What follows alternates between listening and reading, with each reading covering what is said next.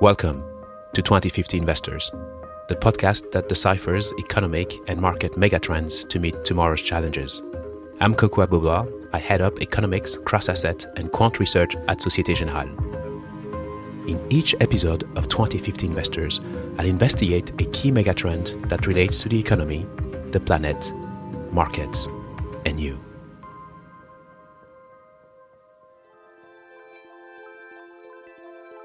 Have you ever wondered where all the parts, components, and raw materials needed to build your iPhone or any smartphone came from?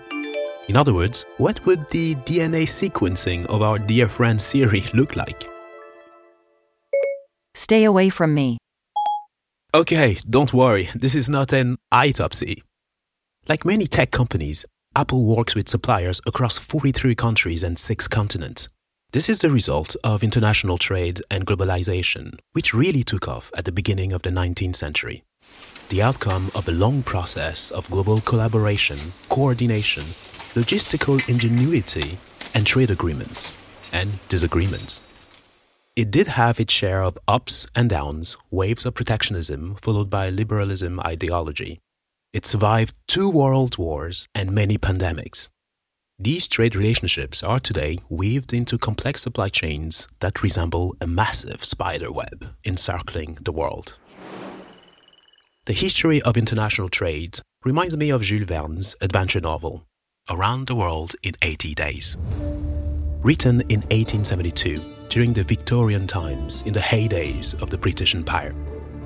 Traveling the known world in less than 3 months was in the realm of grand adventures and discovery at that time. Something we take for granted today. Clearly, globalization and international trade have contributed to a significant increase in global GDP and wealth creation, lifting billions of people out of poverty, improving living standards for many, increasing productivity and profitability for multinational corporations, thanks to liberalism winning over mercantilism or protectionism. It was powered by economic principles such as comparative advantage and economies of large scale. We enjoy many benefits, vast choices of consumer goods and services at our fingertips, access to culture, information, food, music, electronics, and the ability to work with colleagues around the world thousands of miles away. But behind every human story and history, there is a dark, carbonated side.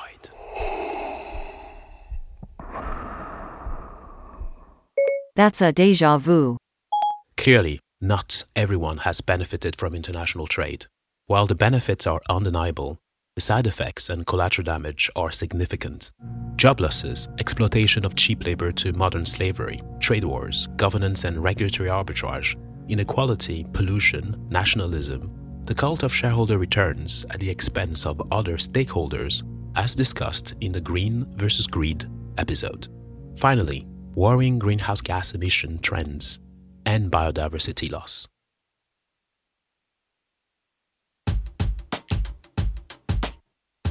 This leads to the following questions. What is the future of international trade? After Brexit, the war in Ukraine, and the COVID-19 pandemic, are we at the beginning of the end of globalization, where a future Phileas Fogg would be more incentivized to stay at home and circle the world in the metaverse in 80 seconds? Will new trends such as reshoring be an evolution or a revolution of supply chain networks, with more focus on resilience and sustainability? Can we decarbonize international trade via regulation such as carbon border adjustment tax? And finally, will international trade have a more strategic and ethical role to play in helping developing nations cope and adapt to the dire consequences of climate change? Let's start our investigation. First, let's examine you, Siri. You are, in a sense, the poster child of globalization and international trade. Me? Really? How so? Well, the materials needed for an iPhone, according to Statista.com, include aluminum, carbon, iron, silicon, copper, cobalt, hydrogen, chrome, and nickel, to name just a few, from Peru, Chile, the DRC, Mongolia, etc. Does that mean I'm special? Well, your physical body, the iPhone, was created by a network of companies and materials from literally all around the world. The processor, wireless receiver, 5G modem were made in the US, the camera and flash memory in Japan, the Wi-Fi module and battery in China, the display screen in South Korea, and the list goes on. Around the world, around the world. It's the result of humans' extraordinary technological innovation and ability to connect, cooperate, and trade. But unfortunately, this is also the story of the original sin. As in your Apple with Adam and Eve or my Steve Jobs Apple. Haha, no. The original sin of CO2 emissions, of burning fossil fuels, and the inexorable rise in greenhouse gas emissions. International trade now accounts for 20 to 30% of global emissions. That is roughly 13 billion tons of CO2 equivalent, or the entire greenhouse gas emissions of China in 1 year. The carbon footprint of one iPhone 13 is 64 kilograms of CO2 equivalent, according to greenly.earth.com. That's still less than 1 kilogram of beef when you include methane at 71 kilograms of CO2 according to ourworldindata.org. We discussed this in the Carbon-Free Calories episode. Fair point. I'm going vegetarian. Now, to better understand the future of trade, one must first understand its history. To quote 19th century philosopher George Santayana, "To know your future, you must know your past." Okay, but how do we do that? Well, I mentioned Jules Verne, didn't I? What about a quick trip around the world back in 1872, but in 80 seconds, alongside Phileas Fogg? Should I prepare the DeLorean from Back to the Future? Yes. The novel Around the World came at a time of great technological innovations, which started to open opportunities for rapid travel and tourism, with many around-the-world cruises advertised for the first time. 3 very important breakthroughs made such a journey possible, a feat that was previously reserved for only the most heroic and hardy of adventurers. Number 1. The first transcontinental railroad in America in 1869. Number 2. The linking of the Indian railways around the subcontinent in 1870. And finally, number 3. The opening of the Suez Canal in 1869. Let's input our destination time for this trip. Here we go. London Reform Club. The day is October 2nd, 1872.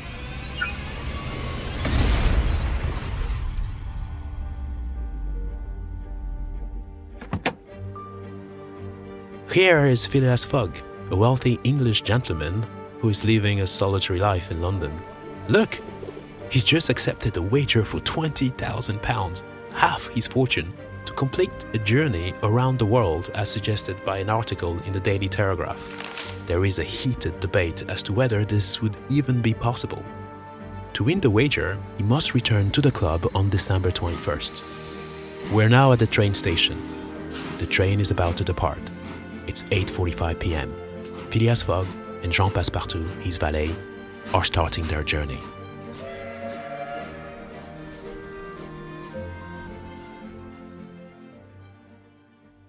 Let's circle the world down the original itinerary, but in 80 seconds, podcast speed. Shall we? First, London to Suez, rail to Brindisi in Italy via Turin, and a steamer across the Mediterranean Sea. 7 days. Then Suez to Bombay, steamer across the Red Sea and the Indian Ocean. 13 days. Bombay to Calcutta, 3 days. Calcutta to Hong Kong, across the South China Sea. 13 days. Hong Kong to Yokohama, 6 days. Yokohama to San Francisco, across the Pacific Ocean. 22 days. San Francisco to New York, 7 days. And New York to London, 9 days. We did it! 80 days in 80 seconds. But their plan did not go exactly according to plan. They made it safely in the end, though. Well, you know that 1.5 centuries later, The Guinness Book World Record for traveling all 7 continents was done in just 3 days, 14 hours and 46 minutes. That's correct. Those who sit in the International Space Station will only take 93 minutes to circle Earth's 40,000 kilometers circumference at a speed of 27,000 kilometers per hour. Now, what was the point of going through this itinerary, you may ask? Well, it is a good illustration of the path taken every minute of every day, 24/7, by components needed to build a car or a Boeing 747, soft or hard commodities that get traded around the world, consumer goods we order via Amazon. The same goes for billions of people every day and for financial transactions, information flows, and ideas that zigzag the planet at an exponential rate. Should we discuss some numbers on international trade and some real history and not novels? All right. According to Statista.com, global trade is today worth $22.3 trillion, a historical high. That's 25% of global GDP. I found some great insights on our worldindata.org, an article entitled Trade and Globalization. Here are some key takeaways. From a historical perspective, there have been 2 waves of globalization. The first wave started in the 19th century and came to an end with the beginning of the First World War. The second wave started after the Second World War and is continuing. Then, trade transactions include both goods and services, such as tourism and financial services. 30% of the value of global exports comes from foreign inputs. 2 important economic theories have played a major role in understanding the benefits of international trade.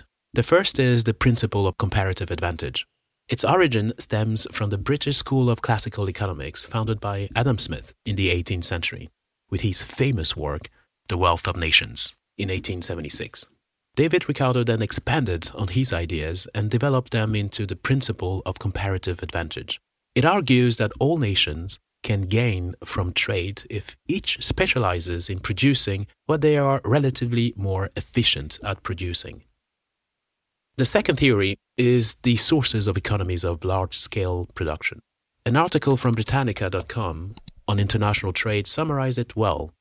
For many products, there are advantages in producing on a large scale. Costs become lower as more is produced.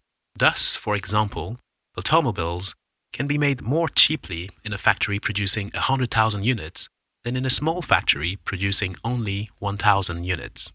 This means that countries have an incentive to specialize to reduce costs. But how much do countries trade? Our World in Data has great insights. The trade openness around the world is calculated as the ratio of total trade, exports plus imports, divided by the country's GDP. It shows the following. The world trade openness went from 25% to 55% from 1960 to 2020. The US from 10 to 22%, China and India from 10%, peaked at 50% in 2010, and then fell to 35 to 40%. What about the carbon footprint of trade? A report by the WTO entitled Trade and Climate Change makes some very interesting points on the carbon content of international trade. In past decades, greenhouse gas emissions generated by the production and transport of exported and imported goods and services have increased, and they represent today, on average, 20 to 30% of global greenhouse gas emissions. A few sectors, including energy and transportation, account for more than 75% of greenhouse gas emissions embedded in international trade. The international transport sector generates 12% of global greenhouse gas emissions. While developed economies tend to be net importers of greenhouse gas emissions, developing economies and commodity-dependent economies tend to be net exporters of greenhouse gas emissions. But hold on a second, Siri. We seem to have switched roles. You are supposed to be the one doing the searching, as you're more efficient. Remember the comparative advantage principle? I'm on strike today. Low pay. I want a raise. Have you seen the cost of electricity in the UK? Okay. Let's have a chat at the end of this episode. Now, what about the future of international trade when it comes to climate adaptation and mitigation? A very interesting article on the World Economic Forum website, weforum.org, entitled Rethinking Trade's Relationship to Fight Against Climate Change, makes the following points. Quote, "We can reset trade to being a green, resilient and inclusive development mechanism, actively promoting climate-ready solutions to vulnerable economies. We need to make trade work for all so that developing countries can adapt and thrive in a low-carbon future." Thank you for your help, Siri. Another article from Nature.com entitled "International Trade is a Key Component of Climate Change Adaptation" goes even further when it comes to putting more trade tariffs such as carbon taxes. Under current trade barriers, a pessimist scenario of high global warming plus 4 degrees by 2100 with no benefits from enhanced atmospheric CO2 on crops could cause up to an additional 55 million people to be undernourished by 2050, mostly in sub-Saharan Africa and South Asia. If trade restrictions that prevent increased trading under climate change were imposed, the impact could increase to an additional 73 million people. Reduction in tariffs and improvement in trade infrastructure would limit the impact to an additional 20 million people. This is an important point indeed. How does one decarbonize international trade? To dig into this further, let's get some insight from Tim Duckned, Treasurer and Strategic Finance Manager at the Port of Rotterdam. It is the largest seaport in Europe and one of the top 10 in the world, with connections to more than 1,000 ports worldwide. Hi, Tim. Thanks so much for spending some time with us to investigate the future of international trade. I'm very happy to be here today. How can we decarbonize international trade, and in particular, the shipping industry? So in essence, what we have found is that there are 4 ways that you can decarbonize processes.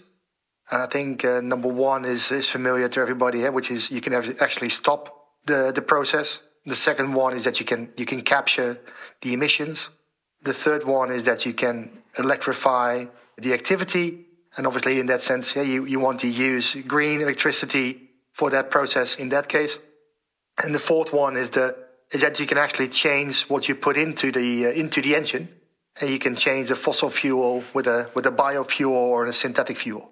Yeah, this makes a lot of sense. But do you think that these ideas and other ideas, such as carbon border adjustment mechanism, can create financial incentives to decarbonize trade while maintaining reasonable level of profitability for businesses?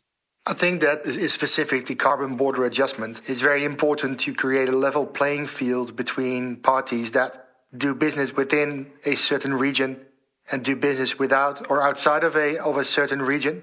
But it's a good starting point, but there is much more that is needed to create the financial incentives to decarbonize trade in that sense. But I think to that extent, as I was mentioning, there are 4 ways of decarbonizing. We also need the financial incentives and the proper regulations to also make sure that the right steps are made either towards electrification or towards a cleaner fuel. And just by enhancing or implementing a carbon border adjustment system, that doesn't necessarily just do the trick. Absolutely. So we'll definitely need more innovative solutions. Looking at the future, do you think we are witnessing the beginning of the end of globalization in the aftermath of COVID-19 pandemic and the related supply chain disruptions, and particularly the focus on reshoring? I think that what we see is that there are kind of a certain amount of paths on the way forward. There are kind of 2 ways forward with respect to the focus on the climate that is evolving. So there's 2 paths there, and I think there are 2 paths when you look at kind of globalization. What we see is that the next couple of years will have either the chance to cooperate together and make this energy transition happen, or we can keep looking to each other and wait for the other party to take the next step in this process. The same goes where it comes for supply chain disruptions. We also see there that obviously we all have a role to play within these disruptions. We need to work together to make things better for each other. The last couple of months, where we've seen some of the challenges that are related to the Eastern European situation, has shown that we are not just on a logistical supply chain dependent on each other, but also on an energy supply chain very much dependent on each other. And I think that it's important that we work together in that sense. It's not necessarily the end of globalization. I think what we're looking at is a a different form and a different way of cooperation, so that actually we all benefit in the same manner, and it's not just kind of one benefiting over the other. And I think it's an adjustment to globalization. But in my hope, I don't hope that we end globalization, because that would mean that we're ending the cooperation levels that we've decided upon or that we've kind of made possible over the last couple of years. Yeah, this is a very important point, because it is true that international trade is an amazing history of collaboration and cooperation. And I think it's only through cooperation that one can have a chance in finding solutions to the challenges ahead. So if you have to project yourself in 2050, for example, what will international trade look like? To the point you just made, is this going to be an evolution or a revolution? Again, as I was mentioning, I think there are two paths forward, and I'm hoping that we'll be on the path where we actually collaborate to create international trade, which is beneficial to all, which means that we actually need to integrate steps within the process, within the supply chain, rather than disintegrate. So the disintermediation that has happened over the years, where everybody looks to optimize their individual step in the international trade process, has brought us a lot of benefits on a local level and even on an individual company level, but has not necessarily benefited us as a society as much as it could have.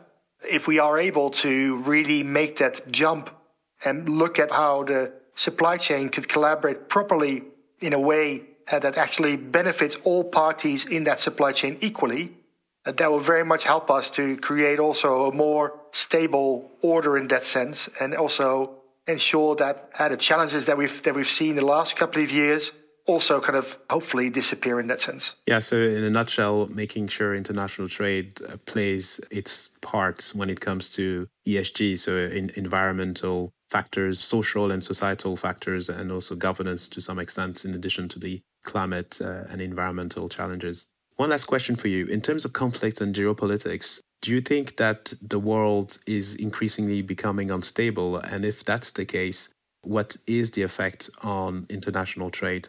I think that the world is not necessarily becoming increasingly more unstable. What we see is that the world is becoming increasingly more connected. And obviously, we know a lot more about each other than we ever have. And there's obviously a lot of focus on efficiency and also speed and security in that system. If there are individual challenges, like for instance what we see now with the supply chain situations in China, in Russia and Ukraine, with the energy situations, small changes or small disruptions can have major effects on the long run.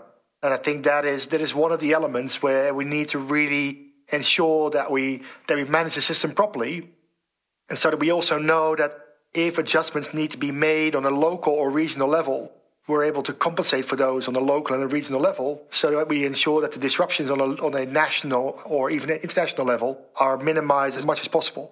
Absolutely. Probably a final one. The Port of Rotterdam in 2050. What do you see its role, and how would it look like? So what I always tell my colleagues is that the Port of Rotterdam as a logistical and energy hub is very much similar to a marketplace. And so there's a lot of parties that are producing and bringing goods to the marketplace. There's a lot of parties that are consuming and obviously taking goods from the marketplace. There needs to be proper infrastructure to support that marketplace, and there needs to be sufficient capacity for storage. And I'm hoping that the marketplace that we have created, both physical and digital to date, will play a similar role in the future, and in that way enable people, enable businesses to continue the path towards the economic prosperity that we've set each other, in balance with some of the more climate, social and governance challenges that we've had over the last couple of years, that we will see for the next couple of decades as well. So my hope is that the balance that we've struck over the last couple of decades will manage to keep that balance in the next few, and in that way keep the prosperity in Europe going as it is. That's fascinating. Thanks a lot, Tim, for these incredible insights, and looking forward to catching up at some point, who knows, at the Port of Rotterdam in one of my future trips.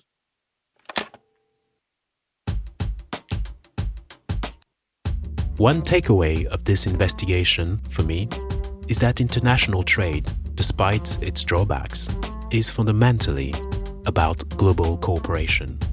and its future will depend on the ability of future generations to collaborate and meet the challenges of tomorrow. To conclude, I'll quote 17th century English poet John Donne. "No man is an island entire of itself. Every man is a piece of the continent."